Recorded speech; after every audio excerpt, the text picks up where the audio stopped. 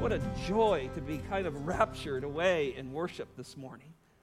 Caught away in the knowledge and truth of Christ, our crucified Savior, our resurrected Savior, our Redeemer.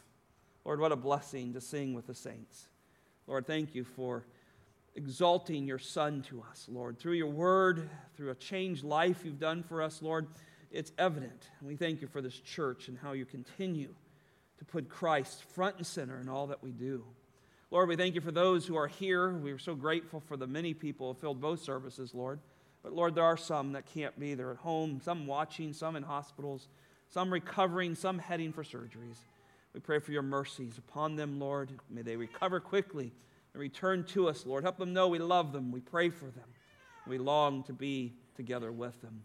Lord, I praise you for the last few weeks of so many missionaries we've been able to touch base with, me personally, Lord, just hearing their battles through a difficult year, but they're clinging to Christ and his word and the opportunities that you're giving our missionaries around the world, Lord, to spread the gospel of Lord Jesus Christ. Lord, please bless them.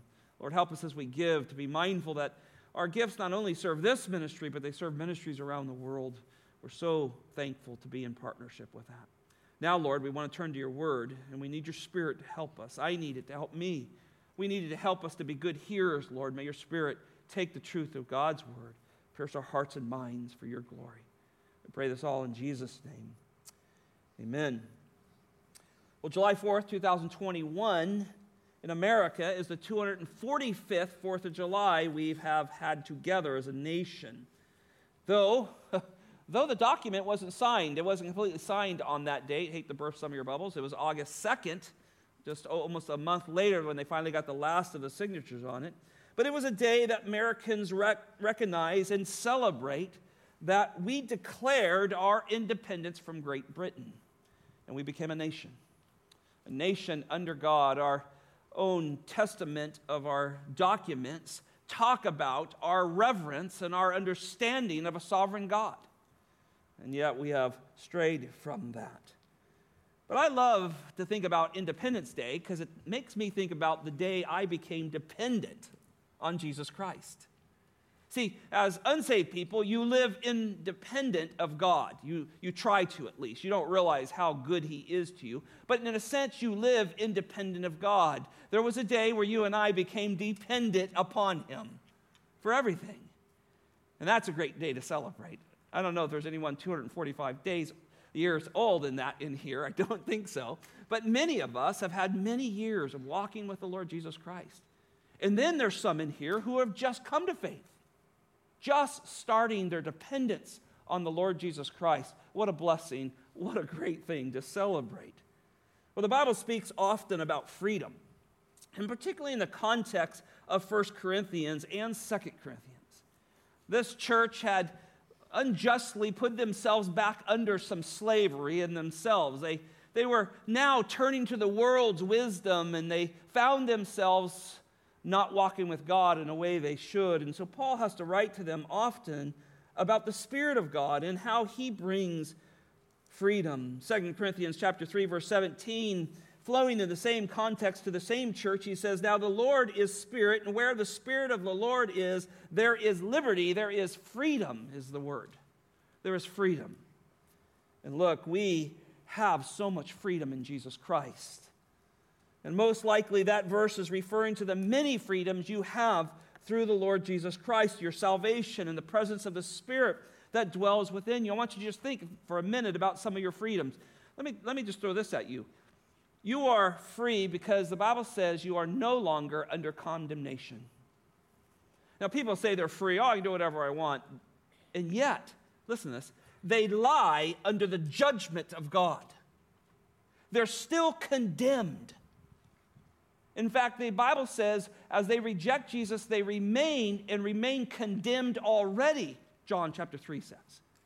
But you and I, that's not the same with us, right? We are free from condemnation. God will never judge us for our sins because he judged who? Jesus. Jesus was judged in our place, and so there's no condemnation to those who are what? In Christ Jesus. That's freedom. That's freedom. Not to have to pay for our sins eternally, because Jesus Christ's work. A few other things. Think about guilt. You know you're free of guilt. Paul speaks about guilt a lot, and he speaks about a clear conscience. Now, the only way you can have that is freedom in Jesus Christ, to have freedom from guilt. Now, the Lord uses our conscience through the Holy Spirit to prick our hearts when we're not living according to His design, when we chose not to live or walk His way. When we do that, our conscience will be pricked. The Spirit of God, the truth of the Word of God will prick that. And so there will be a sense of guilt, but not guilt like death brings, like sin brings. Paul says this, my conscience is clear. Whoa, wait a minute, Paul, didn't you put a bunch of people in prison, even have your hand in their death? How did you get a clear conscience? How did you get rid of your guilt? Freedom in Christ. Freedom in Christ. So we are free from our guilt, right? As believers, we repent, right? We confess our sins, we repent. But we don't live under guilt because Jesus died. Think about sin. Sin's goal is always death, isn't it? It always wants to destroy, break, and kill things. That's what sin does. You know it in your own life, you know it in your relationships, you know what sin likes to do. We don't have to fall under that. We're free from the wages of sin. Yes, I might die physically. You may die physically if the Lord does not return, but we don't die eternally. Isn't that beautiful? We'll live forever with our Lord Jesus Christ. We'll live with Him. We're free from the second death. That's the death you want to be free from. We all might see death in this room someday, but boy, if you see the second death, that's eternity. That's hell.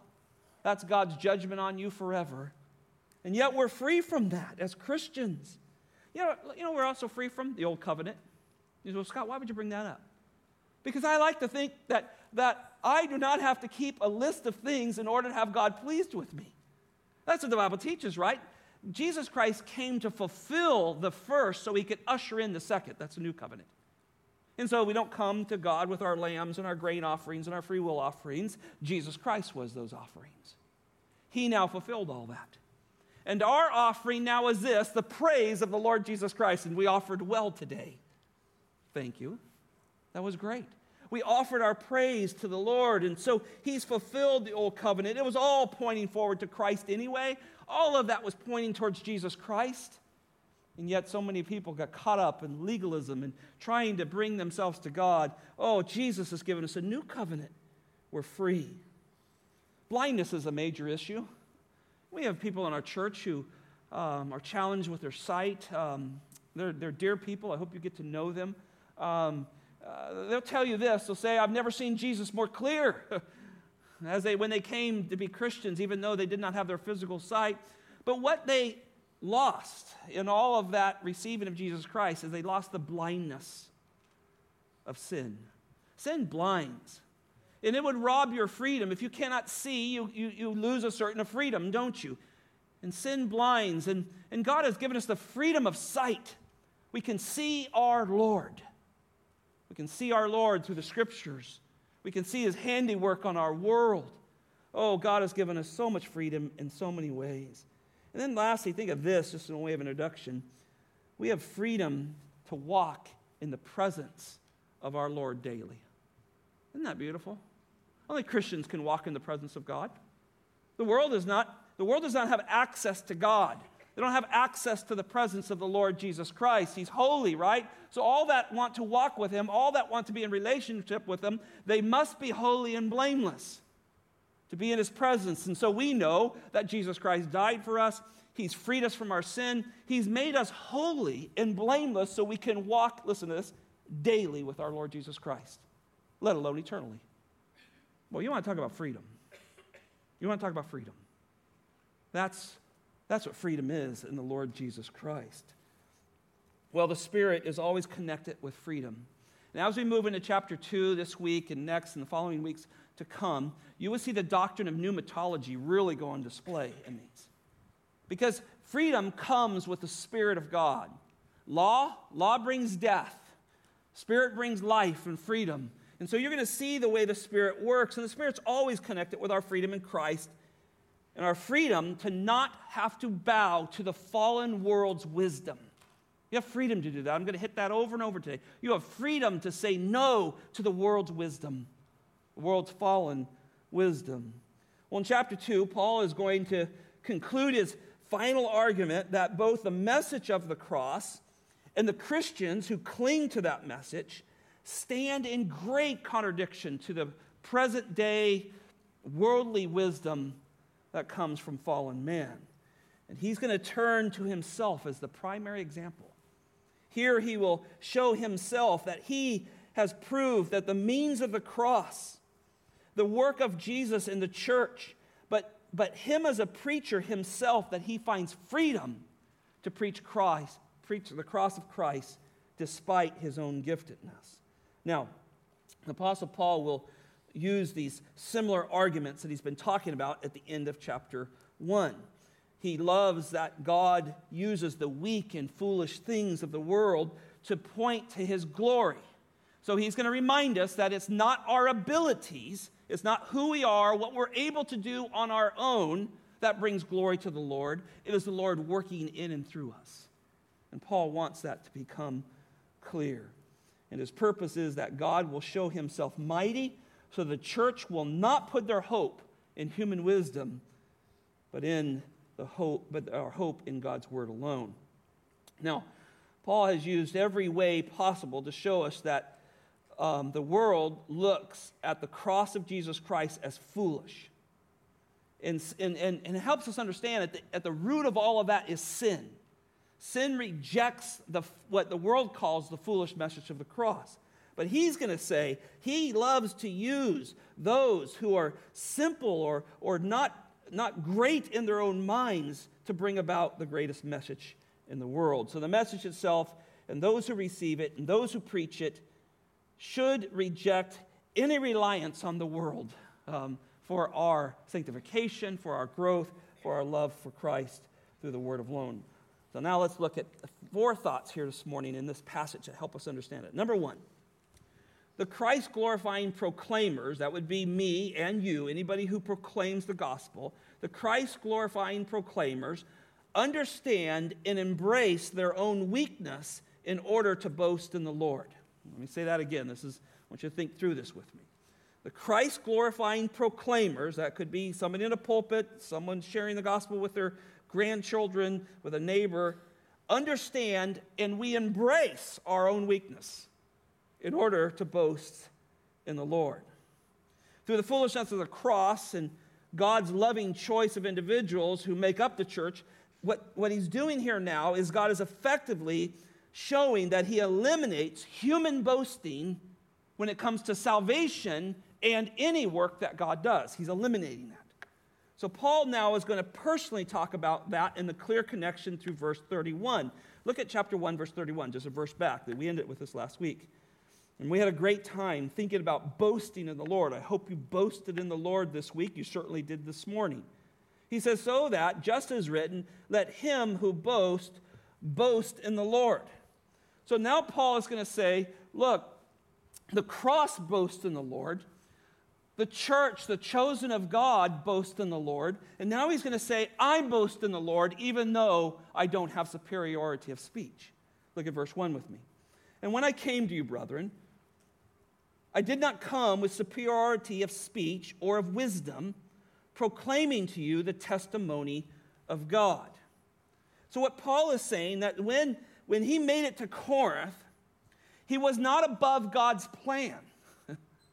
He wasn't there to exalt himself. In fact, the text says he came with his own weakness. In fact, he came with what the world said was foolish. He came as a preacher clinging to the cross, not towards his great ability to speak. He came, listen, look at the end of this verse. He came with the greatest message ever, the testimony of God. We call this the gospel of God. So Paul is describing that God totally stripped him of self-reliance. So, now think about this, so that God's power would shine forth in a way that your faith wouldn't rest on humans, on Paul's great exposition, but it would rest in God. But it rests in God. I don't know how many times I've heard people come up and boast about who they were saved, what ministry they were saved under. And look, I understand you're grateful. I've had people come to know the Lord under my ministry. I'm praise the Lord for that. But listen, we are saved under the ministry of Jesus Christ, period. I had nothing to do with your salvation. I carried a message of the gospel of the Lord Jesus Christ, and maybe you heard that, and God pierced you with that knowledge and that truth, and you understand and believe. We are saved under the ministry of Jesus Christ. So here comes Paul. He strips himself of any self-reliance and says, look, I didn't want to get in the way of your boasting in the Lord. This is how we share the gospel, don't we? See, Paul was convinced that the true results do not come from personal wisdom, personal abilities.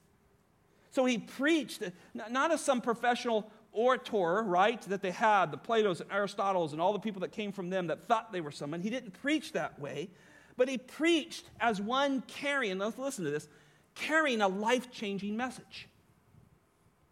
Now, that grips me when I think about that. Each and every time I preach, or just like you, I'm on a plane or a restaurant or on a golf course or somewhere, and I share the gospel with somebody, I am carrying a life-changing message. And it's not built on my abilities. Well, they say, Sky, you went to school, you did all this, you studied all these years, certainly you're better at it. Paul would slap you if you said that. He said, listen, do you believe in the message of the cross, verse 18? It's foolishness to the world, but do you believe it? Do you believe, verse 24, that Jesus Christ is both the wisdom and the power of God? Do you believe that? Then tell people. See, he says, you're not coming with all this superiority of speech. Not everybody gets up here because we do want people who can communicate something clearly. There's giftedness there. Maybe your giftedness is somewhere else. And yet, at that same aspect, I've watched people who would never stand in a pulpit right here, share the gospel at Panera, share the gospel in their job, and clearly articulate the word of God. Now, Paul's just so convinced that he didn't save anybody. He just carried this life-changing message. I love Augustine, the first century church leader, said this. He said, "O Lord," now listen to this, "everything good in me is due to you. The rest is my fault." I like that. Everything that I say that is of goodness, of right, it comes from God, it comes from His Word. I just brought the sin. That's what I do. And so God met me in my sin, gave me His Son's righteousness, took my sin, pressed it upon, imputed it upon His Son, gave me the righteousness of Jesus Christ. Oh, praise Him for that. And there's no ability of our own. We simply bring the sin. But notice in the verse 1 here that there's a similar description of Paul's preaching that is connected to the foolishness of gospel. He says, "Brethren, I did not come with superiority of speech or of wisdom." So in verse 18, they looked at the word of cross as foolish. To the perishing, it's foolish. I'm going to believe in a dead Jew who hung on a cross. What? I'm not killed anybody. I pay my taxes. You want me to believe in that in order to get to heaven? See, it's foolishness to them. This is where the Spirit comes in. He has to awaken you, right? You don't believe this on your own. Left to yourself, you're dead in your sins. You have no spiritual pulse, right? So God takes, by His Spirit, takes this truth and plunges it into your mind and your heart, and Paul knew this. He knew that his preaching would be foolish to the world. And just like the world would look down upon the message of Christ, they would look down upon Paul and his message that he carried. Now, clearly Paul is saying something like this. To the world, I was not distinguished enough. I didn't come in superiority of speech. I wasn't able just to flow out with these great sayings that just captured people, right? He said, I was not distinguished enough in my personal gift, so they rejected me. I think he's also challenging the church here. I think he's challenging the Corinth church particularly, because they were doing the same thing in some ways. Paul has to bring this to center. He goes, look, you're caught up in worldly wisdom. You're caught up in what the world thinks and how they say things and how they do things. He says, that's not me. I'm carrying a message from Jesus. I'm carrying the message of the Word of God. So I believe what Paul is doing here is he's challenging these Christians. in such a way, in the light, in using the light of the crucified Christ, whose wisdom are you seeking? That's what he's asking. Whose wisdom are you seeking? Are you seeking the wisdom of the world? Are you seeking the true wisdom, the testimony, the gospel of God? Is that what you're seeking? And look, as we get into this, we got to start pulling back some of the layers that we have protected around our own views. We got to let the gospel help pull back some of those thoughts where, well, yeah, I trust Jesus, but whoa, do I trust him in all areas? See, that's what Paul's after here. That's what the Word of God is after here. In other words, if you're going to reject God's Word based on some giftedness or your own viewpoints, then your boasting will never be in God. See, Paul wants you to boast in God. He wants you to put all hope, all boasting, all praise what Jesus has done in our lives. Now, it's obvious Paul did not want to be identified with those who found their identity in their own giftedness, because that robs the glory of God. But his simple goal was, no matter how elementary the gospel seemed to the hearers and to those who looked down on him, his goal was the gospel. So Paul in this letter was not there to wax eloquently. That was not his goal in any way. But his goal was to bring to their recollection Jesus crucified. Remember, this is a church. He's preaching to the church. These are people who at least profess they're believers. So what Paul is bringing is this crucified Savior message that the world seems foolish, and he's bringing it to them, and not a way the world would bring it, but through the power of the Spirit, he's bringing that to them to awaken them to Jesus Christ again. And you say, well, why is that true? Because we go to sleep to him some days, don't we? And you say, well, Scott, that's kind of harsh, but let me point a little farther. Let me dig a little deeper. What issue did you have this week that was difficult? Did you run to Jesus? Did you struggle? How long did you struggle before you got on your knees and said, Lord Jesus, I need your help? How many big decisions did you make throughout the week before you ran to him for help? See, we find ourselves here all the time, and what I love about this passage is it brings me back not to go to my own abilities. Strengthen up. Pull yourself up by your bootstraps, Scott. Be a man. Right? That's the way we're taught so often. Not Christianity. Christianity teaches us to go to a Savior who knows all things, who has control of all things, who loves us, who is completely sufficient in everything, in life and godliness. It teaches us to bow the knee to him. And yet, I promise we could go around this room, and if we were honest, each one of us say, I didn't trust him here, I didn't trust him there, and I didn't trust him here. That's our nature. So Paul's trying to bring us back. He's trying to bring us back to who Christ is, and there's a conviction here. So whether you're a preacher, a teacher, or anyone else, the goal is to share Christ, to share a conviction that the Spirit of God can take the Word of God and transform our lives if we'll just bow the knee to it. Now, notice his conviction. Verse 1, he says, and when I. So he's tremendously convicted that he could not, on his own, muster up the right kind of language, the right kind of speech, say it in the right kind of way in order to people to know Jesus and walk with him. So he comes, and I love the conviction, look, honestly, I didn't have anything that they have. All I had was the gospel. And see, Paul believed it enough. He believed it enough. He believed that Christ was enough. And he believed that he was the power of God and the wisdom of God. And so he would not step back from that. Now, some might say, well, maybe Paul is lazy. There's been people who, anti-Christians, say, well, Paul was just lazy. He didn't want to work on his eloquence or anything like that. Well, let's listen to a few passages and see if Paul was lazy or incompetent in his preaching. Acts chapter 17, 2 through 3. And according to Paul's custom, listen to this, he went to them, and for 3 Sabbaths he reasoned with them from the Scriptures, explaining and giving evidence that Christ had to suffer and rise again from the dead, and saying, this Jesus whom I am proclaiming to you is the Christ, the Messiah. So notice where he went. He went to the synagogues who had rejected Jesus. In fact, felt justified in crucifying him because they looked at him as a blasphemer. So Paul, not being lazy, Paul, certainly having some kind of wisdom and eloquence, had to stand week after week after week with people who hated Christ and hated that message. Oh, he was a bold but humble preacher. He also goes to Miletus, and he meets the elders of Ephesus. And I just got thinking about these passages, how hard Paul worked and how hard he worked on his craft to honor the Lord. So when he says, I determined to know nothing, doesn't mean that he was not working hard at things. In Acts chapter 20, verse 18 through 20, listen to this. You yourselves know from the first day that I set foot in Asia how I was with you the whole time, serving the Lord with all humility, with tears, and with trials, which came upon me through the plots of the Jews. Listen to this. How I did not shrink from declaring to you anything that was profitable, teaching you publicly from house to house, solemnly testifying to both Jews and Greeks of the repentance towards God and faith in the Lord Jesus Christ. Wow.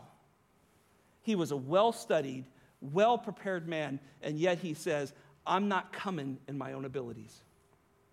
And look, if you try to handle your situation that you have going on in your life, that difficulty that you're going through that only you know about, or maybe those close to you, if you try to handle that on your own strength, you will fall apart. And here's what happens to us Christians. We lose our joy. We lose our joy. We temporarily give that up because we tried to do something through our own superiority, right? Through our own strength, through our own abilities, and we failed. And we lose our joy. And this message is about how to get that joy back, how to walk with the Lord and trust in Him and not our own abilities. So preaching Christ means that we must realize that He's commissioned us, no matter what our gifting is, to proclaim a message, that there is a testimony of Jesus Christ. You are a message bearer, and it's the greatest news in the world. Will you trust Him? Will you believe in the sufficiency of our Lord Jesus Christ? Number 2, the sufficiency of Christ and His Word is what the Spirit exalts. The sufficiency of Christ and His Word is what the Spirit exalts. Every translation, as you look down at your Bible, that's probably in this room, will start with the word for, F-O-R. And it's a word that helps understand that Paul's about ready to give the reason for his statement in chapter 2, verse 1. There he said, look, I didn't come in superiority of speech or wisdom, but I came proclaiming to you the testimony of God. Well, how did he do that? Well, look at verse 2. I was determined. For I determined, now notice this, to know nothing. Now there's a difference between I'm determined, but you got to read on. I'm determined to know nothing except, look how important words are mine, nothing among you except Jesus Christ in Him crucified. So what Paul sees, he sees no value in distinguishing yourself with your own gifts. Some people really get caught up in their own gifts. If you don't let them teach, they're leaving, they go somewhere else. They're caught up in what they can bring. Do you know who I am, what I've done? God is not interested in that. He's interested in a humble, broken heart. He's interested in someone who's so committed to the gospel that rings true in every aspect. That's what he's after. So Paul has no value. He puts no value in distinguishing himself here, his own wisdom or his giftedness. He even has a self-evaluation of himself. He evaluates himself. And he says, look, I don't have a superior speech. I'm not the wisest guy on the block. Because he came face to face with the sufficiency of Christ. And this is how I want to encourage you this morning. You say, well, Scott, I don't know that I could ever preach a sermon. But what you can do is you can tell somebody and live in front of somebody that Christ is enough. It's the greatest message in the world. It's the message they need for salvation, and it's the message they need for daily living. He is enough. You must believe that. See, this is the testimony of God. Notice the phrase says, to know nothing. Well, certainly Paul is not meaning here just to forsake all knowledge, right? We already seen how smart a guy he was as he stood in great conflict with Jews and Gentiles. But what he's saying here is I forsake anything that would rob the gospel as the central theme of the message. So when he speaks of the gospel, he speaks of the crucified Messiah. That was the central theme that captured his focus. It captured his passions in everything he taught. You know, how do you know this? Go study on marriage. When you study on marriage, everything is about Jesus. When you study the New Testament, think about marriage. Leadership, submission, oneness, all is based around the Lord Jesus Christ. He challenges children through the knowledge of the Lord Jesus Christ. He challenges slaves. He talks about the building of Christ and the body of Christ, all built around the image of Jesus Christ. Everything he deals with comes through the crucified Savior and his resurrection. And so it's not as though he's forsaking knowledge. He applies it all he applies the crucified Christ to every one of the doctrines. Now, notice he says, I'm determined. I want to go back to that. So now that we understand that he uses the crucified Savior in every situation, here he's now purposing in his heart to continue regular practice, that in every aspect of his life, he would let the gospel take center place. Now, I chose words carefully there. He continued regular practice. And I say that because I think I can say regularly, or maybe consistently, I try by God's strength and by his Spirit to always put Christ in the center of the things I do. But I don't do it in everything. Because I fail at times. And it gets front and center of me. It doesn't take very long before I go, yeah, you just tried to handle that without a crucified cross of Jesus Christ. You tried to handle that without the gospel. And what came out of you was anger. What came out of you was frustration, judgment of others. And see, all that stuff starts to come out of you. You remember the heart, out of the heart flow the issues of life. You start to go, I am not handling this through the gospel. I'm handling this through my own strength, and it's just a mess. And I've lost my joy. See, what Paul wants us to do is be determined. Be determined to everything we come to. Maybe that argument you had with your spouse. To go back and now put Christ into the center of that and solve it that way. What would that do with the argument you had this week? I'm not looking at anybody. I'm looking at the top of you. Because I don't know. What if you went back to that argument, that disagreement you had or that frustration you had, and you put Christ right in the center of that? What would that look like? Wouldn't that be totally different? Wouldn't we both, whoever the argument was, I'm so sorry. Will you forgive me because Christ forgave me? Let's sit down. Let's talk about how we can glorify Christ in our marriage or this relationship or whatever this is. We would handle it completely different, wouldn't we? Because Christ is at the center of it. See, this is what the Apostle Paul is saying. I'm determined to push Jesus Christ front and center in everything we do. Because I don't know anything that works if we don't have Christ in the middle. But the world's saying, oh, you don't need your Jesus. It's great. You can lean on him for certain things, but over here we got your answers for your problems. And he says, no, I'm determined. And I love this. I love it so much. If you've been in my office, this is up on my office wall, above my bookshelf. It says this verse, chapter 2, verse 2. I'm determined to know nothing. Nothing. Nothing at all. Nothing except Jesus Christ and him crucified. It's a reminder to me day in and day out to put my hope in him. So, this means we must stand against the pressures of the day. See, the world's trying to de-elevate Christ. He's a big problem. He's a big problem in the social justice movement. He's a big problem in critical race theory. He's a big problem in the gender movement. He's a big problem in all of the movements that are trying to tear down marriage. And he's a big problem. So they have to de-elevate truth. They have to de-elevate Christ. They have to de-elevate the Bible. They're after the years and years of people who have proclaimed Jesus is the only way. They've got to remove that.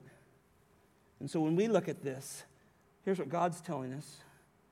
Riverbend Community Church, be determined in everything you do to make Jesus Christ, the one crucified for your sins, centered of everything you do. Don't compromise. Do it lovingly. Stand on the cross and resurrection of the Lord Jesus Christ. This is so important for us. So Paul has made this conscious decision based on the Word of God, not to change his message, not to change his ministry, but to continually to preach Christ straight into the culture. And this book is so encouraging to me, where our world's going. we joyfully celebrate the 4th of July, but in the back of our minds going, man, what's next year going to look like at this pace? Well, here's what this does.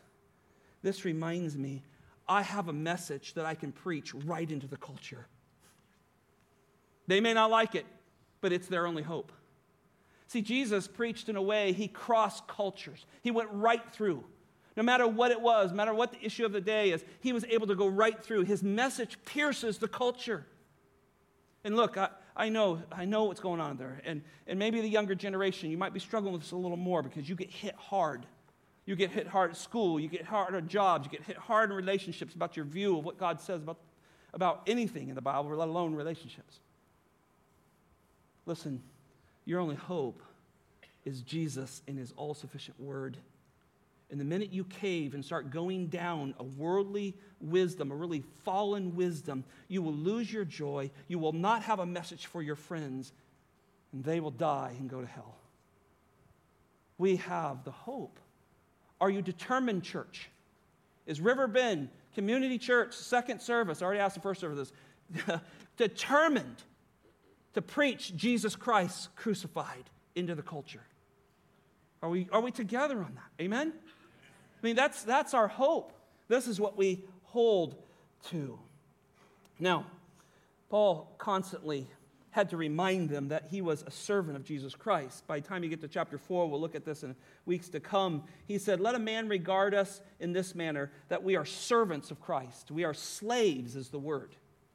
That's how we should be. So I love that terminology because he goes, look, I didn't come in superior speech or this eloquent wisdom, and I also did not come with a superior position. When I look at you, and you look back at me, we should be looking at slaves. We're slaves of the Lord Jesus Christ. Romans 6 is impeccably clear on this. We once were slaves to sin. Now we're slaves to Christ and his righteousness. That's what we belong to. So whatever Christ says is right, whatever God's word said is right, that's what we now, in a loving slavery, drive that all through my ear, I'm a lifetimer for Jesus Christ, that's what we do, no matter what the culture does. This is what God is calling us to do. And look, he gives us overwhelming conviction, and he gives us overwhelming power through the word and through the Spirit. John chapter 16, just write this down, 13 through 15. Jesus says this, and when he, the Spirit of truth, he's speaking of the third member of the Trinity, right? The Spirit of truth comes, he will guide you into all truth. Now put this in the back of your mind.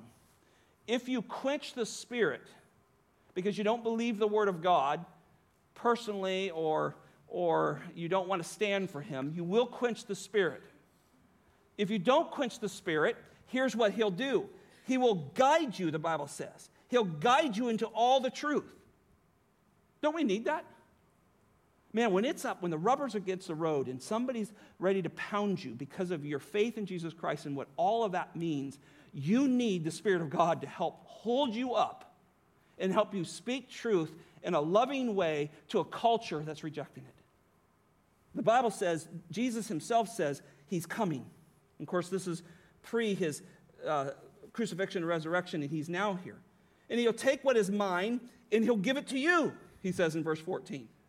And all that the Father has are mine. There's an equality before the Son and the Father. Therefore, I say he takes of mine and he discloses it to you. So certainly he's talking about some divine revelation here. He's going to take these disciples and he's going to write their scriptures through them. But the application is that God gives us the Word of God through the Spirit of God so we know how to walk in this life. Listen, I'd be lost if I didn't have this book. What would I teach to you on Sunday morning? I don't know what churches not very far from here teach. They don't use their Bible. They don't believe the Word of God is sufficient. They now cave in on every social issue there is. What actually do they say on Sunday morning? Well, nothing the Spirit of God would come along, because the Spirit of God comes along what the Scriptures say. Are we committed to those things? Now, can we say with Paul that we are determined to know nothing except Jesus Christ crucified? So where does that begin? Well, it certainly begins at the cross, doesn't it? The cross is the source. It's the starting point. It's where all the benefits and blessings come. Ephesians 1:3 says, "Blessed be the God and Father of our Lord Jesus Christ, who blessed us with every spiritual blessing in heavenly places in Christ." So Christ, he has the office of Savior. He's our Savior. We get the term deliverance from this. He's our deliverer. He breaks the bondage of sin and grants freedom. And that's because Christ became our sin bearer. He bore our sins, brothers and sisters. And he is our substitutionary sacrifice, and he propitiated, his propitiatory work satisfied God. Now, God in Christ demonstrated infinite love through him. So this is what's motivating Paul. Here he's in an unloving situation. He's in Corinth. They're caught up with their wealth. They're caught up with their gifts. They're caught up with wisdom. Guess what Paul does? He comes in with the most loving message you could ever have, a crucified Savior. And you know what he does in the end? By the grace of God, he wins over a hard-hearted church because he preached the love of God. A little while ago, I did a series on salvation, and I called it The Doctrine of Love. Do you remember that? And many of you resonated with you because that's really what salvation is. It's the doctrine of the love of God upon sinful men that don't deserve it. So Paul says, look, everything we're going to deal with, all the issues you have on tongues and suing each other and divorcing one another and all the things that we're going to deal with, we're going to get into this in 1 Corinthians, we're going to come at it through the cross of Jesus Christ. And we're going to find an answer. Now, if you want to come at it outside of the cross of the Lord Jesus Christ, you're going to have problems. You're going to be frustrated. You're not going to like me. That's what Paul's saying, and I'm saying it too. We're going to come at every one of those issues that he brings up through the cross of the Lord Jesus Christ. See, this is sufficiency, isn't it? So God demonstrates this infinite love through Saviors, and this connects all the theology, connects all of the teaching. Third thought, we must be confident in the power of the Spirit so that the power of God will overcome our fallen human wisdom and fear. And I want to read this again. I know these are longer, but there's lots of thought in this. We must be confident in the power of the Spirit, right? That's always connected with the Word of God, always connected with Christ, so that the power of God will overcome our fallen human wisdom and our fear. You and I battle with this more than we want to say. Because when a situation comes up, more often than not, unfortunately, we will start to think humanly of how to solve this situation. The Bible's teaching us to start to think biblically. Start to think about Christ. Start to think about his death, burial, and resurrection. How does that affect this situation? How does that affect what we believe? See, the Bible's trying to bring us to that point, and so he knows there's a struggle, and he knows we need to overcome this fallen human wisdom that we'll turn to of ourself or even the world and all the fear that comes. So I think he has a real weighty reality here. That apart from the Spirit's work in the Word, nothing can be accomplished. Look what he says in verse 3. He comes back to some very similar things. I was with you in weakness and in fear and in much trembling. Now, man, this poor guy has spent his life since he was saved on the road to Damascus serving the Lord Jesus Christ while serving the church. They ripped on him for his eyesight. We'll see where he responds to that. He might have had an eyesight problem. You know, there wasn't glasses readily available in the first century. And so they ripped on him for that. They said his speech was contemptible. They didn't even like hearing him, let alone the message that he had. He's rejected as being an apostle. We'll see where he has to defend his apostolic position that God called him into this. He has to they rejected him as an apostle. So no wonder he comes and he says, look, I came to you in weakness and fear and with much trembling. Charles Hodge, writing on this passage, he was the principal of Princeton Theological Seminary in the 1800s, said this: Paul was oppressed with a sense of his own weakness and insufficiency. It is an anxiety of the mind he has rising out of a sense of insufficiency combined with this infinite important work. So Paul says, look, I don't have a superior speech, but I got a message that is superior to everything. And so there's this wrestling in our hearts sometimes. What do we lean upon? Paul says, I'm going to lean upon Christ. But notice he uses some terms that resonate with us, right? Notice he uses the first word, weakness. It refers to anything from physical infirmities or being incapacitated, unable to move is the idea. There's times you've fallen into that, haven't you? Where something so difficult in your life, you just kind of become incapacitated. You need Jesus, but you need a dear brother or sister to come alongside and help you and point you towards that. Paul felt that at times, right? That's why he praises the Lord for Timothy and Titus and other men that came his way, that came to help him. The word has this idea of utter inability to accomplish a task, a powerlessness to it. Notice he uses the word fear. Phobos is the Greek word we get our word phobia from. It refers to the dread, now listen to this, of being left without divine assistance. Now, look, the last thing I ever want in my life is not divine assistance. But that's how the world operates every day.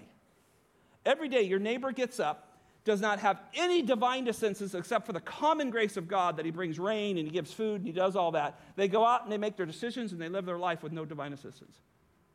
And then there's the Christian. He or she wakes up, immediately becomes consumed by their problems and their issues and their busyness, and they walk out of the house, never take on God's divine assistance, and lose their joy. When they have the right to it, right? When we have the right to the divine assistance of God, through the Spirit of God, through the work of God, and we walk out the door and we never ask Him for help. Isn't that silly? Am I hitting anybody here besides me? Because this is how my week went. Times where I stepped out in life on an issue and I didn't call on the divine assistance of the Lord. And you lose your joy and you get frustrated and you go, oh God, and then you have to repent and those things come. But here's what he's trying to do. Look, I need that. I needed that so I can see that anything that I try to do without His help will not be accomplished. He finally used the word trembling in this verse, probably one that got me the most. It says, it has the idea of causing someone to quake. But the spiritual significance of this means that there's a sense of sanctified anxiety that comes upon someone who says, God, I am not worthy enough, I don't have the abilities, but I can trust you. I like that. See, you don't look at these things as negative. You look at these things as Paul saying, I didn't have all this, and yet God sent me to Corinth anyway. I had to carry this message in there that most people thought was foolishness. And he said, yes, I was weak. Yes, I was fear. Yes, I was trembling. But in my fear and in my weakness and in my trembling, God was sanctifying me. He was causing me to trust Him, to trust the message I carried. Oh, brothers and sisters, is that something we do? Do we trust it? Philippians chapter 2, 12 through 13 says this, so then, my beloved, just as you have always obeyed, not in my presence only, but much more in my absence. Now he says this, work out your salvation with fear and trembling. Now we know that verse does not mean, do works in order to gain salvation, because the next verse says this, for it is God who is at work in you, both to will and to work for His good pleasure. So what does this trembling mean? It is that holy, sanctifying unrest at times when we think about that on our own, left to ourselves, we would perish forever. There's a holy trembling before God and a need for Him. Now, it has to go beyond salvation, and here's the problem with Christians. This is what we do. We get our salvation, and then we stop trusting Him in areas. Do you tremble before the Lord? Do you tremble before His greatness, His majesty, all who He is? Every knee will bow before Him someday, and we don't even ask Him to help us with our drive to work. Do you see that? Do you tremble before Him? Is He an awesome God that causes your knees to quiver, spiritually speaking, when you think about His great work, that He knew you before the foundations of the world? He let you live in your sin and didn't let you die in it, but had a time and a place where He would raise you from the dead, spiritually speaking, and make you His child. Does that make you tremble? Oh, it makes me tremble. And to think some of us come and, well, man, God's let me preach for 38 years and I'm something. Oh, my goodness. We're nothing. We're nothing without the cross. We're nothing without the greatness of our Lord Jesus Christ. God just handles things so differently. I've been studying and reading and working through critical race theory and social justice and all this stuff. Oh, is an attack on the gospel. I looked up a verse the other day, and this is the way God handles things so differently. Ephesians chapter 6, verse 5. There are a lot of people aren't going to like this verse, but let me read it. Slaves, be obedient to those who are your masters according to the flesh. So according to the way the system's running at that point, be obedient to your master. Then he says this, with fear and trembling, there's our same word, in sincerity of your heart as to Christ. See, God knows how wicked men are, and they'll do terrible things like enslave one another. They've done it all since the fall, right? He knows that and said, but God does not always choose to pull somebody out of their difficult circumstances. He teaches the Christian how to live in them. Isn't that amazing? Well, God, why don't you pull me out of this situation? Because you won't know me and love me if I pull you out too quick. You'll think you did it. You think you got yourself out of that financial issue. You'll think you got yourself out of that difficult relationship or this problem that you're having. He leaves us often in those difficult situations so we will bow the knee to him. And in the first century, when slavery was rampant, half the church, many theologians say half the church was made up of slaves in the first century. He didn't say, oh, run away. In fact, he actually takes a slave back to his master in Philemon to reconcile that. He teaches how to live in those difficulties so the gospel of the Lord Jesus Christ is proclaimed. See, that's cross-centered living. That's glorifying the Lord with the life that we have. But I don't like that life. You want to tell God that? Do you want to say, God, I'm not happy with what you're doing? Now, I think you can say that with the right heart. But contentment comes with what God has done. Oh, God, this is what you've given us. This is who you've given me. This is the situation I'm in. Cause my heart to be consumed with this glorious crucified Savior that beat death for me and let me live for him. Look at verse 4 with me. Here's the reason why. Because in my message and my preaching were not of persuasive words and wisdom. Man, have you guys flipped the TV on every once in a while? Please don't, but you probably have, and you've seen these guys with $9,000 Armani suits on, flying a $54 million jet. These guys don't say the word They don't. They're incredible orators. I mean, they flash and, of course, they got a little thing in their ear telling them about Bob over here who's sick, but, these guys are professionals at what they do. And they're charlatans. And there's thousands and hundreds of thousands of people following these false teachers. Paul says, look, my message and my preaching were not in persuasive words of wisdom. I wasn't there to pull spiritual rabbits out of a hat. I wasn't there to marvel you by what I said and what I did and who I slayed and who I didn't. Look at what he was there to do. He was there to put on a demonstration of the power of the Spirit. He didn't want them to come away and say, oh, Paul, oh, Cephas, oh, Apollos, I follow him, I follow her, whatever. He says, no, I want you to see the power of the Spirit. I want you to see how God works. I want you to see him. And that was his goal. In the most difficult circumstances, when he is hated, when he is rejected for his position that he had, he preached the word into the culture. Can we? Can Riverbend preach the word of God both from the pulpit and from our individual lives right into the culture lovingly, speak the truth in love, be humble, but can we do that? And then one more question. Are you willing to suffer the consequences? Is Jesus enough? Is he worthy that we could suffer for it? They're working hard at it right now. They're trying to pass laws to take our 501(c)(3)s away. They're working at it right now. What will you do with Jesus? Paul said this in 1 Thessalonians 1:5. He says, our gospel did not come to you in word only, but also in power, in the Holy Spirit, with full conviction. And then listen to what he says.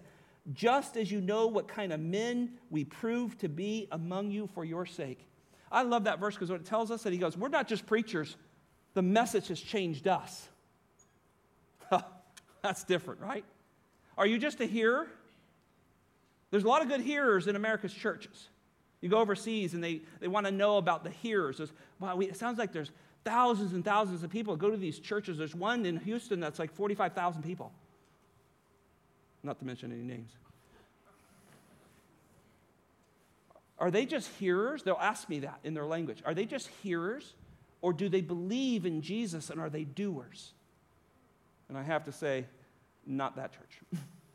And not many churches. Most people want to be hearers. We want to sit in the pew. Man, that was a good sermon. Scott really got it good today. Or Scott, that was terrible. Or whatever, right? You're the Monday morning quarterback of the sermon, right? But then there's the people who Jesus says, blessed are those who not only hear, but do.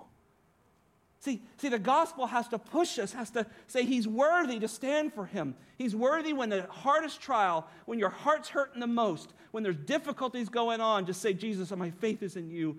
I'll obey you even though it'll cost me. Because I know there's great reward. If it doesn't come in this life, it'll come in the next. And notice, look, he says, there's a demonstration of the Spirit and of power. The Word of God never comes without the Spirit of God. When you share the Word of God with somebody, you can be assured the Spirit of God's coming to change that life. You can speak with confidence that He's coming. He's coming with that Word of God, and He's going to change lives. That's what He does. I stand at those steps every Sunday morning, and the last words I say before I say, I believe in the Spirit, I believe in the Spirit, I believe in the Spirit. Because I don't believe in myself a whole lot.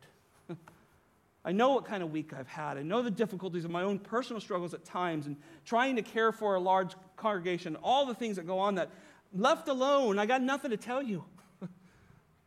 Oh, give me the Word of God and the Spirit of God. There's so much to share. There's so much to learn.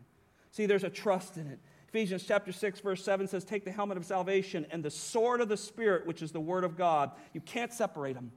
You get the Word of God, you get the Spirit. What can we not conquer when we have the Spirit of God with us? See, friend, we must make an allegiance to the text. No matter what your situation is going in, have you made allegiance to God's Word to say, I will trust you no matter what I'm going through? Well, verse 5 tells us why that's so important. Look at this. He says, so that your faith will not rest in the wisdom of men. Here's a great conjunction, but on the power of God. Oh, look, you don't want to get to heaven and say, hey, I'm here because of Scott Menez's ministry. You're going through another door. I can't get you through the cat door. I can't get you through anything of myself. You would say, if the Lord looked at you, and you stand at the gates of heaven by death or by rapture, He would say, why should I let you in? He would have to say this, because your Son died for me. And He rose from the dead and beat my sin. And I put my faith in Him by your grace and mercy. And He'll say, welcome in, son. Welcome in, daughter. You can't get in by the power of men. So He says, look, I don't want your faith to rest on the wisdom of men. I don't want your salvation to rest on some guy. You'll go straight to hell. And I don't want your daily living to rest on people because you'll be joyless Christians. One last thought before I wrap this up.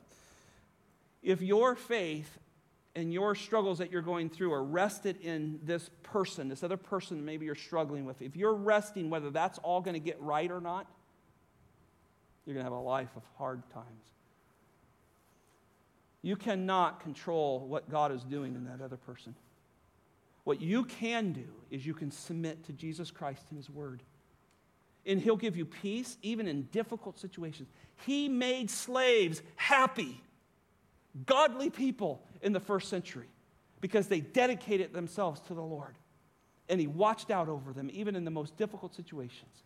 He took women who were sold into sexual slavery, Sarah, by her own husband. And He calls her a holy woman of old because she put her hope in God. That's why she's a holy woman of old. Where's your hope? Where's your hope, friend? Is it in this world system? Is it in psychology and, Fauci's and CDC's and whatever else? Oh, man, our hope is in Jesus. It's in His Word.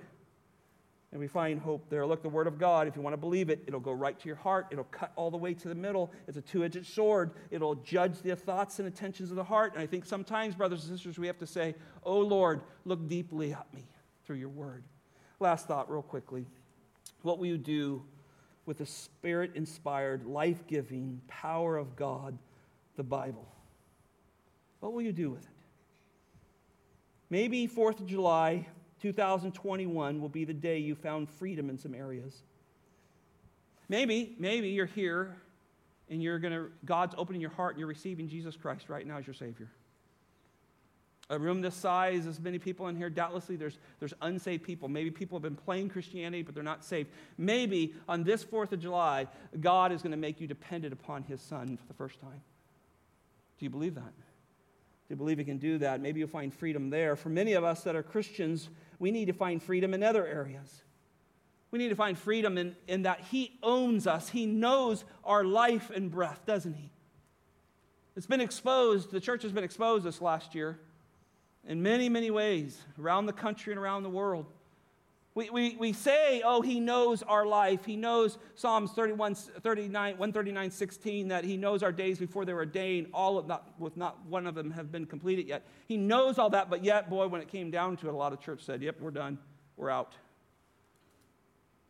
See, maybe God says, look, you want to stay under fear, but this morning you're going, Lord, I don't want that anymore. I want to be free. And it doesn't mean we don't make biblically wise decisions, but we now trust Him with our breath. Scott Menez cannot die 1 second before what God has designed according to the Scriptures. Do you believe that? Do you believe He's ordained your days? Live like it. Be free. Find your freedom this morning. Don't live like slavery. Don't stay behind the bars when the doors open. Run out. And this applies to your family. Oh, we had a hard thing happen in our family this week. Robbed my joy for a few days. Crushed my soul in a sense. So hard to see people reject Jesus. You take it personally and you try to handle it without the crucified Christ and you find yourself miserable. And you find yourself kind of back in the jail cell with the door open going, wish this wouldn't happen. And the door's open. What's going on in your family? What's going on in your marriage and your relationships? What's going on there where you need freedom from? You're going back into slavery because you're not trusting Christ and His sufficient word that can give you everything you need for life and for godliness. How about your finances? That hits most of us in this room, right? Most of us don't have all the money in the world to do whatever we want, and that's probably a good thing. Can you say, God, I thank you for what you gave me? Might be not a lot. For some of us, might be your bank accounts might not be real full, but you're getting enough. You're here. Thankfully, you're all dressed.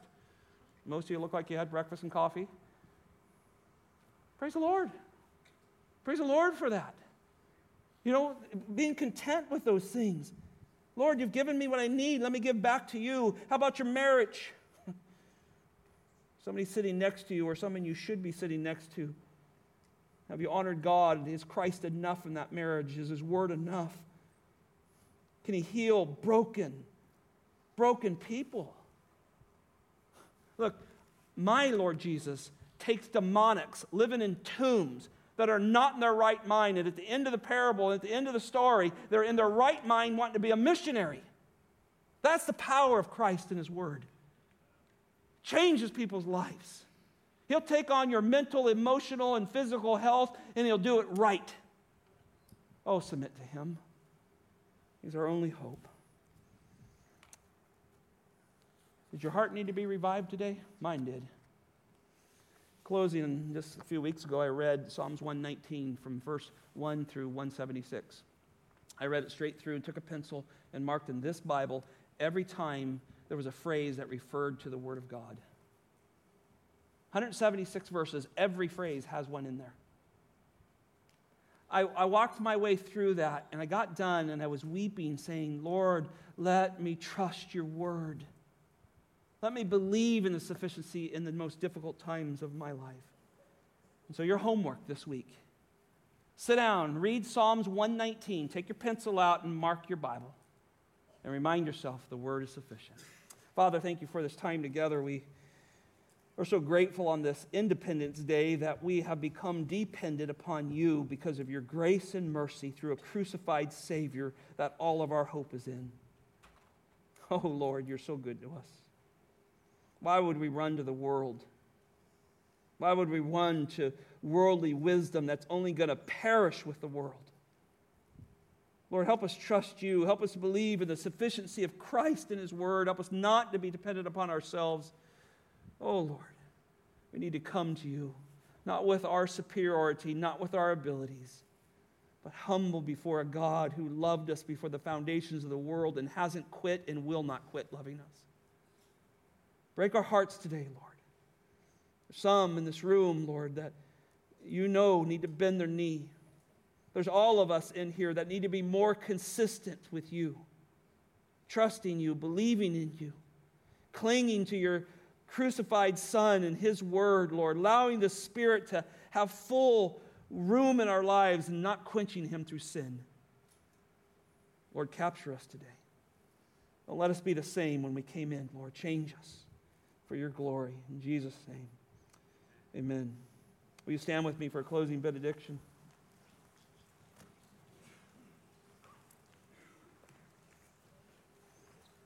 Oh, gracious Heavenly Father, your mercy and light has given us freedom from bondage of our sin. Your word continues to give liberty to those who obey it. May we cling to your all-sufficient word as it constantly draws us back to the message of the cross. May we, too, take up our cross and follow your Son and experience the joy and satisfaction found only in him. And may we receive the strength and discernment to reject the wisdom of a fallen world and cling to our Savior and his truth. Amen.